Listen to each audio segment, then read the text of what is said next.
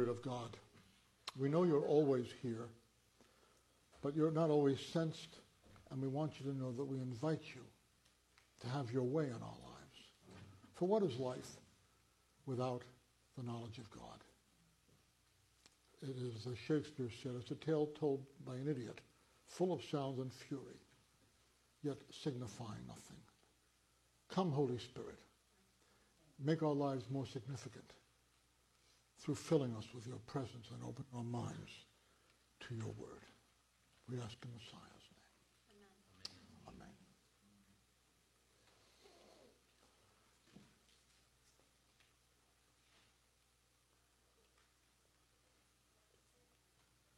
Many years ago, I was involved in a wedding of a worker with Jews for Jesus, a man and wife.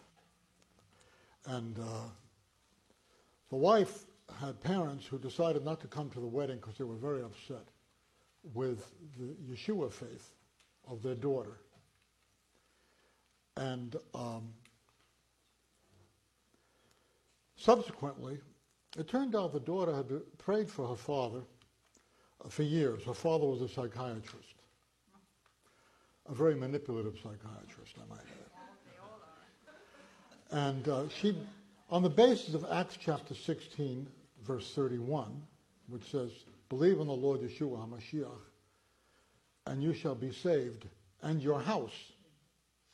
Based on her understanding of that verse, she prayed that her father would accept Yeshua.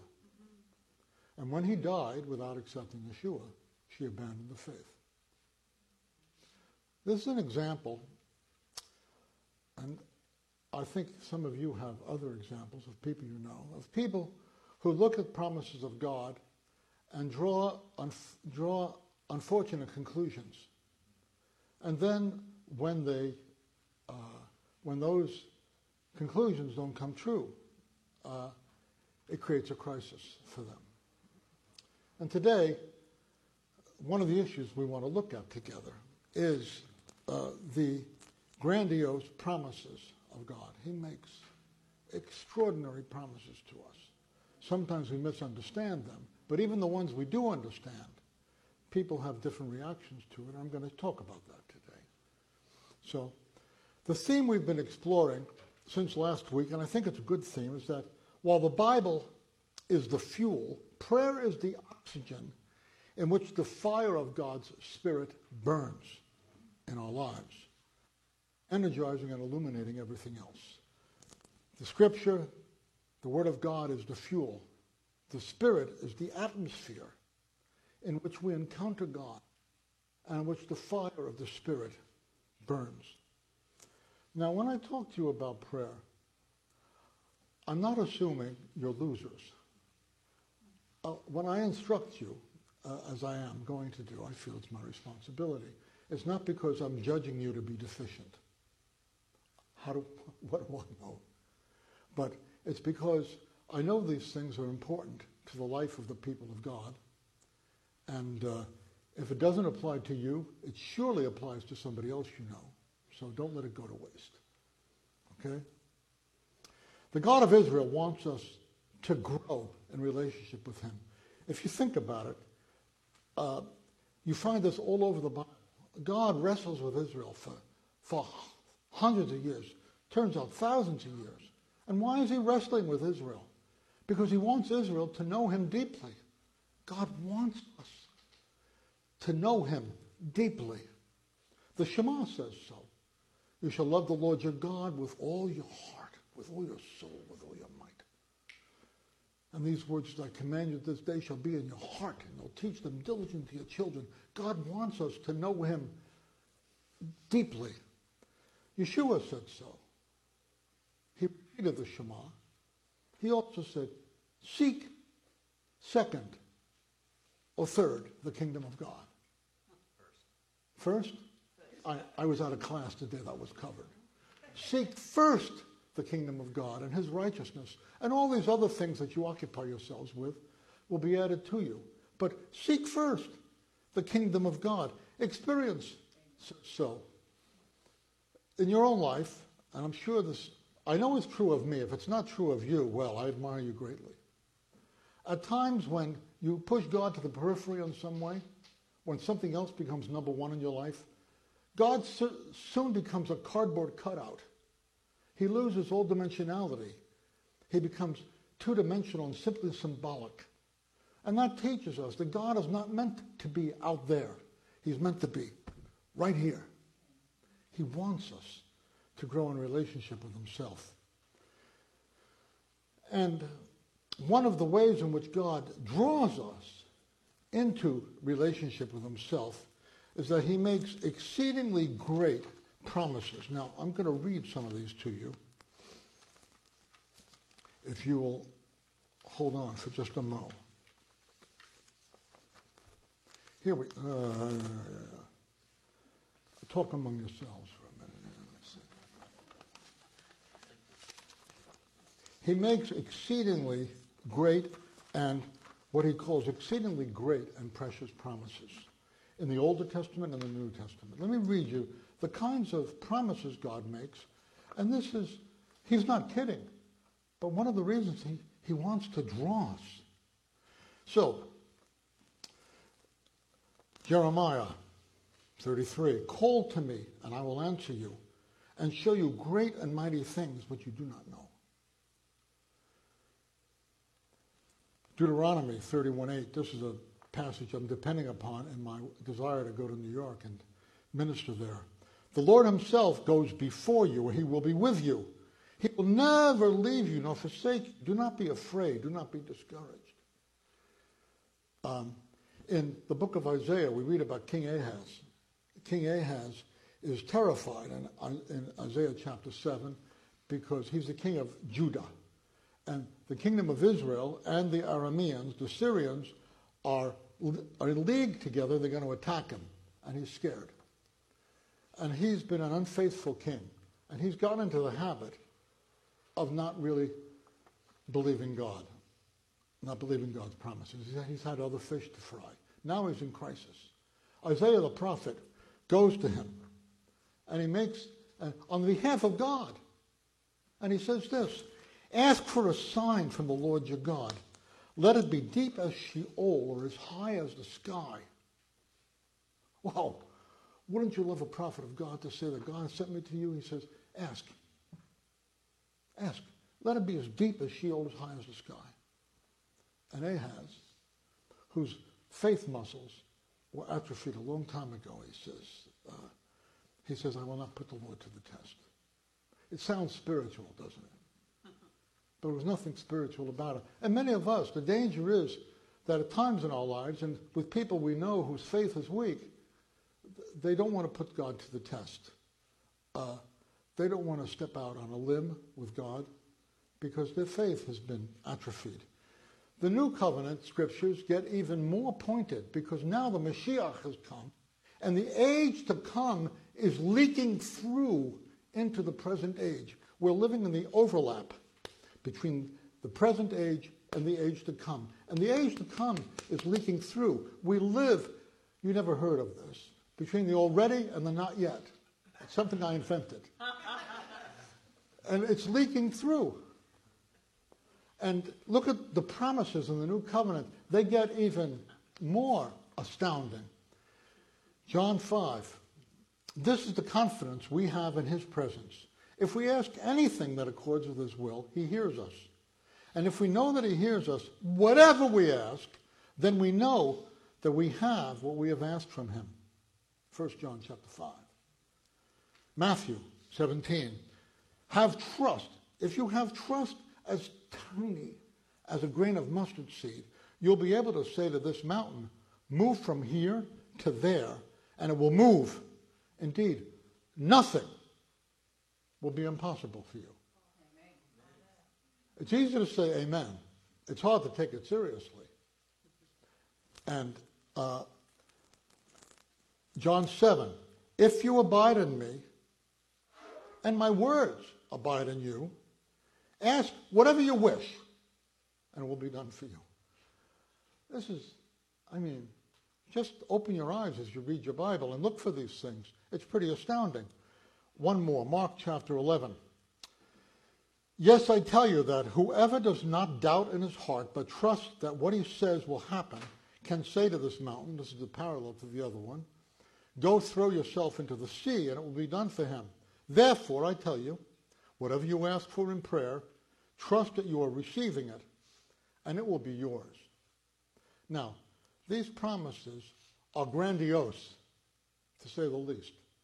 And I could preach a series on this, and there are things that need to be taken seriously, but I'm only going to look at one facet of it today. There are two common reactions to these kinds of promises. Some rejoice. They say hallelujah and amen. Some rejoice, and some recoil.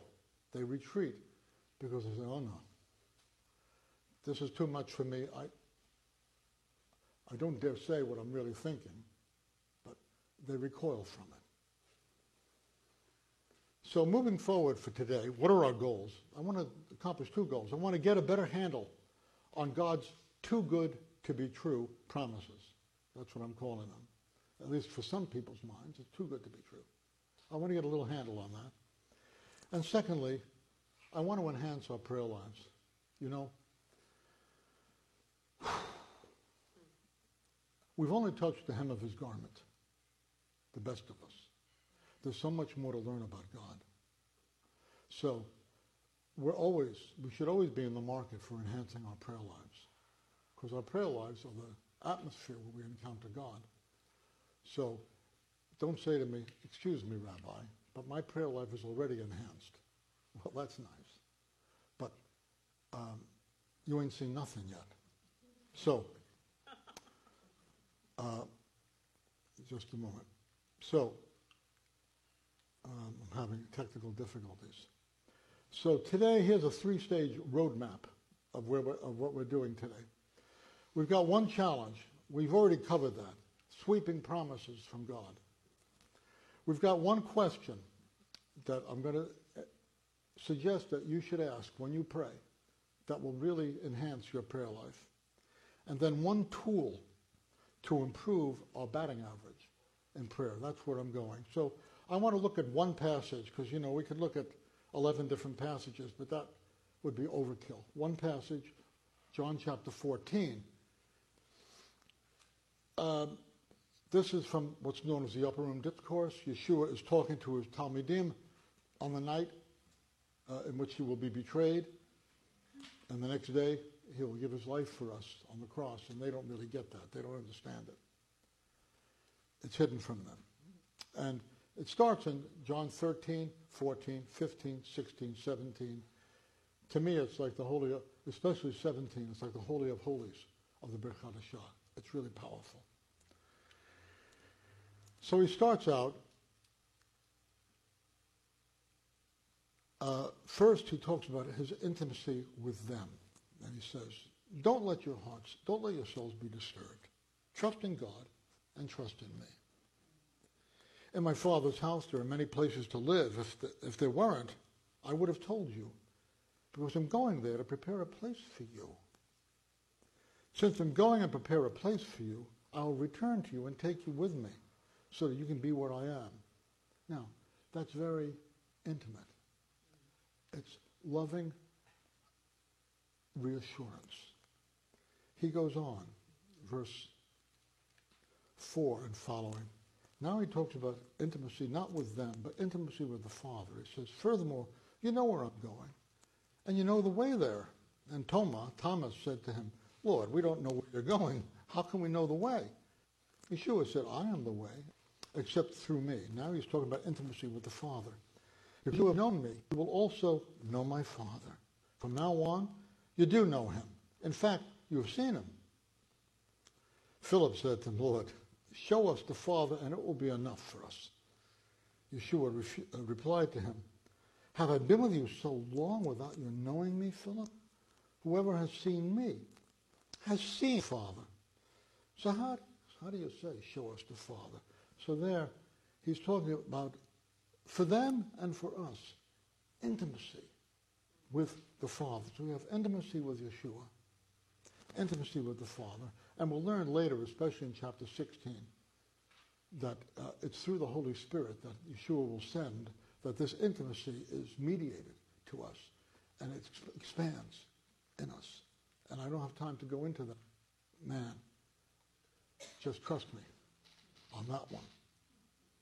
So, hold on, I just had technical difficulties again. Now he talks about intimacy within God's triunity. This is extraordinary. Never saw this until a year or two ago.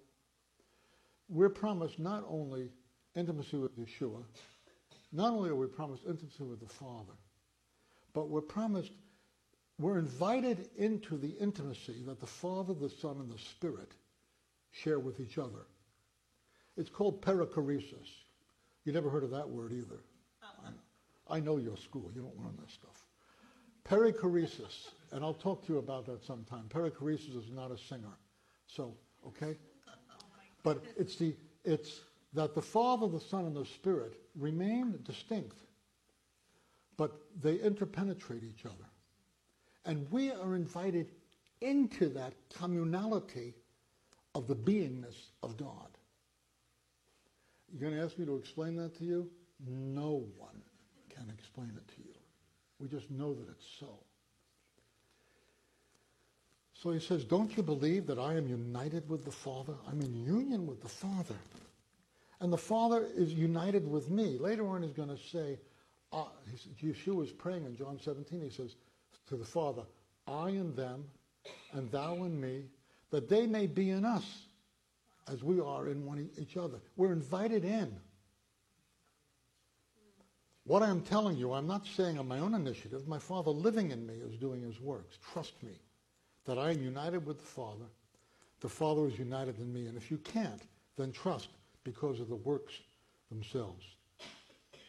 So then he moves from that. He's talked about intimacy with him, intimacy with the Father, intimacy within the beingness of God. And then he talks about it's an intimacy that is shared with us. Yes, indeed, I tell you that whoever trusts in me will also do the works that I do. You're coming in and I'm going to pass on to you the capacities which I have demonstrated to you in my life with you. Indeed, he, that is, whoever trusts in him, will do greater works because I'm going to the Father. And we learn later that what he means is I'm going to the Father, and from going to the Father, he's going to send the Spirit to be with us forever. That's why his going to the Father is the key to our participating in living a Yeshua-type life in the midst of the world.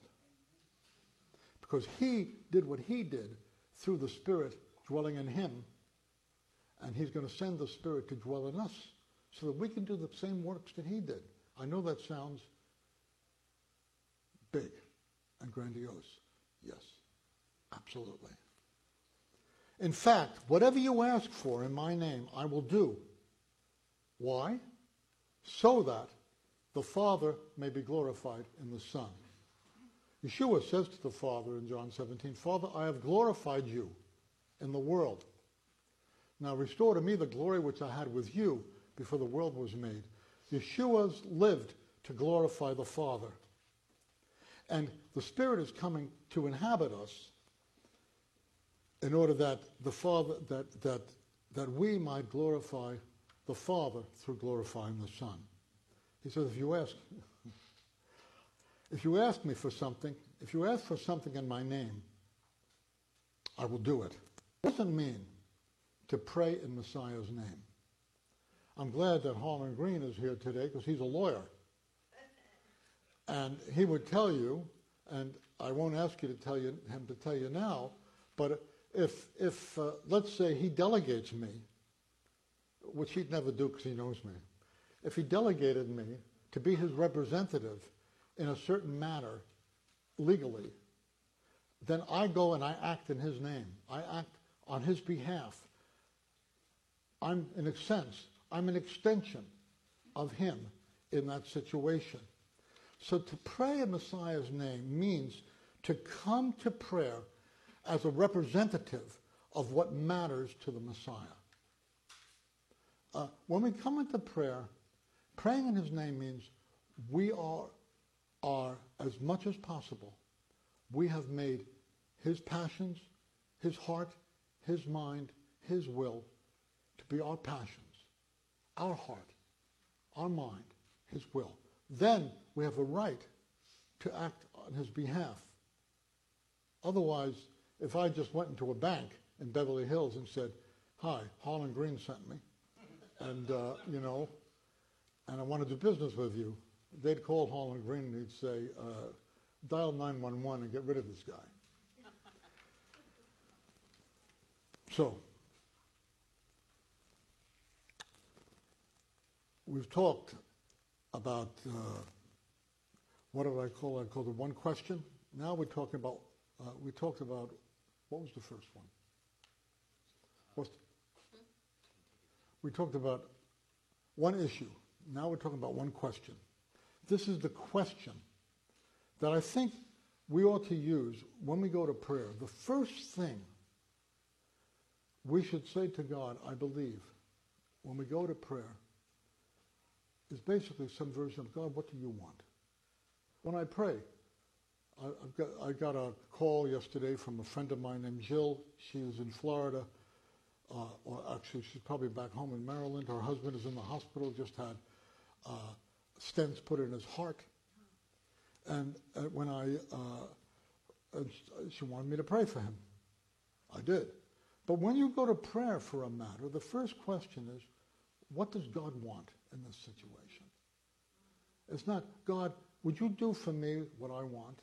But first you ask yourself, God, what do you want for Howard? And then pray about that. So you can pick one of these two questions as your one question. Or you might alternate. How can God receive glory in this situation? Or perhaps, what does God want in this situation? You see, that's different from going to God simply with a shopping list and beginning with you.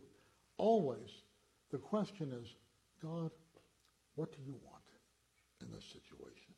And then make his will, his heart, your will and heart. Then you're praying in Yeshua's name. You are praying in union with what matters to him. Does that make sense? All right, we're almost done. One tool. How can we make sure we are praying in God's will? That we're asking what he wants? How can we be assured that something might bring him glory? That's a good question. Now, look at this. Next, please. You know what one of those things is? Anybody who wears glasses or contact lenses, you know what that is. You go to the optometrist, and he's got all of these lenses that he overlaps with each other, and he tests them out, and he tests them out this way, that way, the other way, in order, and he says, which is clearer, this or this?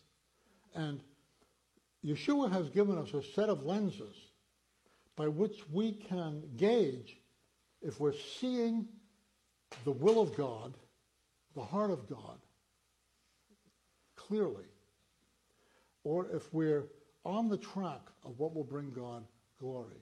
Next one. Here are those lenses. Use the Lord's Prayer as a series of lenses for seeing the will of God in the situation for which you're praying.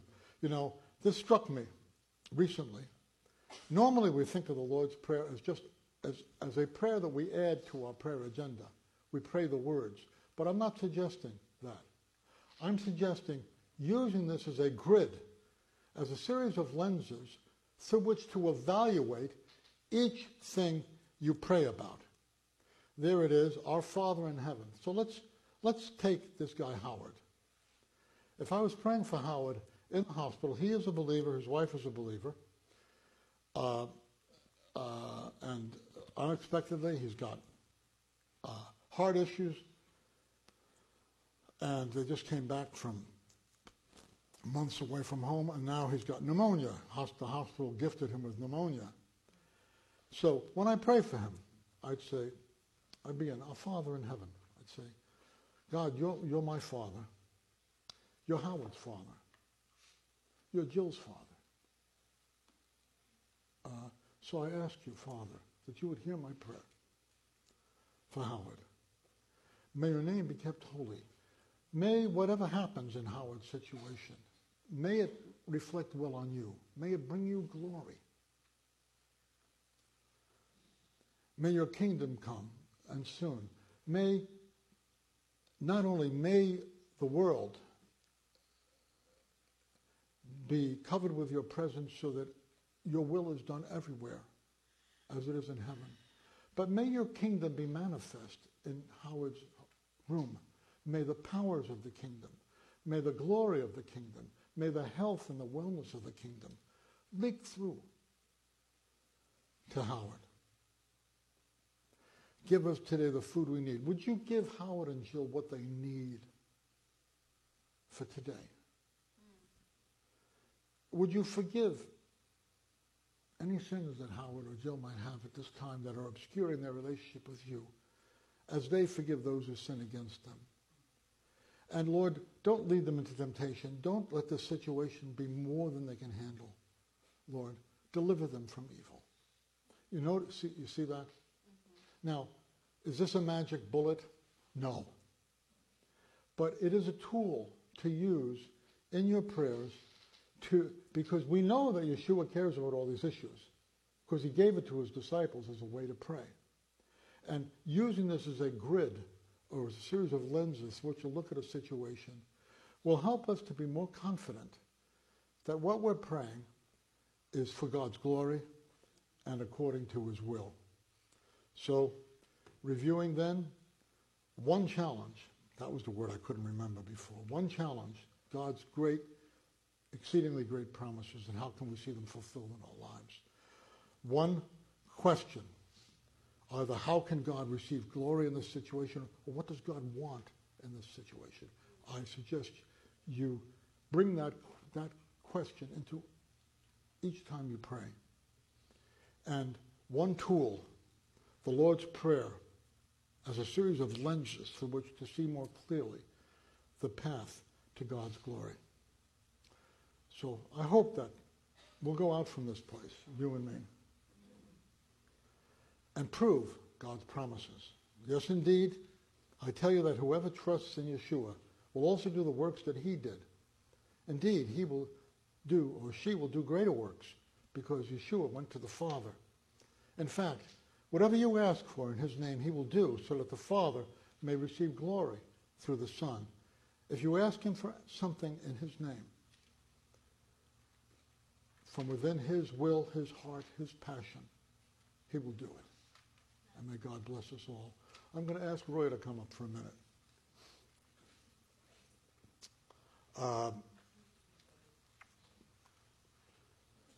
Roy is one of the people in the congregation that is known as a person who prays a lot. So I'm going to ask you a couple of questions, all right?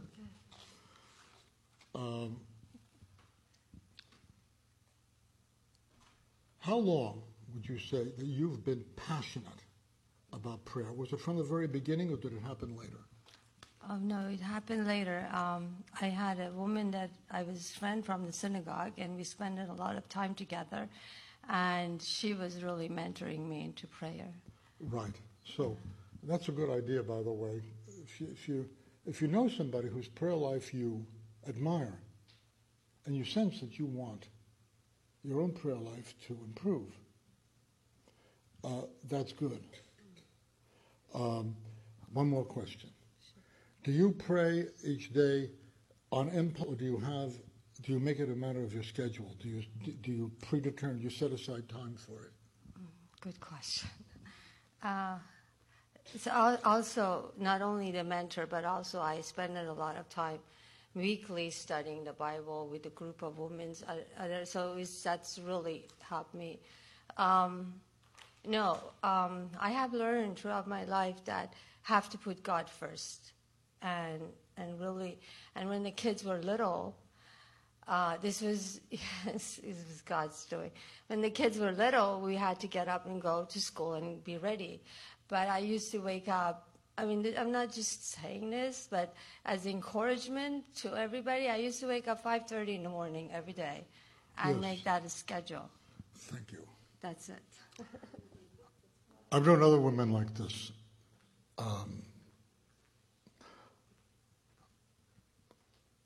Ellen Goldsmith was the busiest woman on the face of the earth. She worked like 16 hours a day.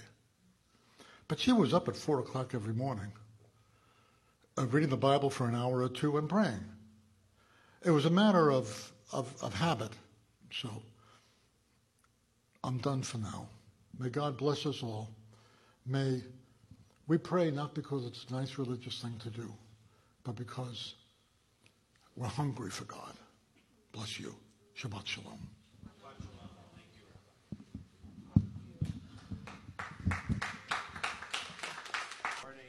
A close relative or loved one who has passed away in the past year to remain standing as we recite and honor them with the recitation of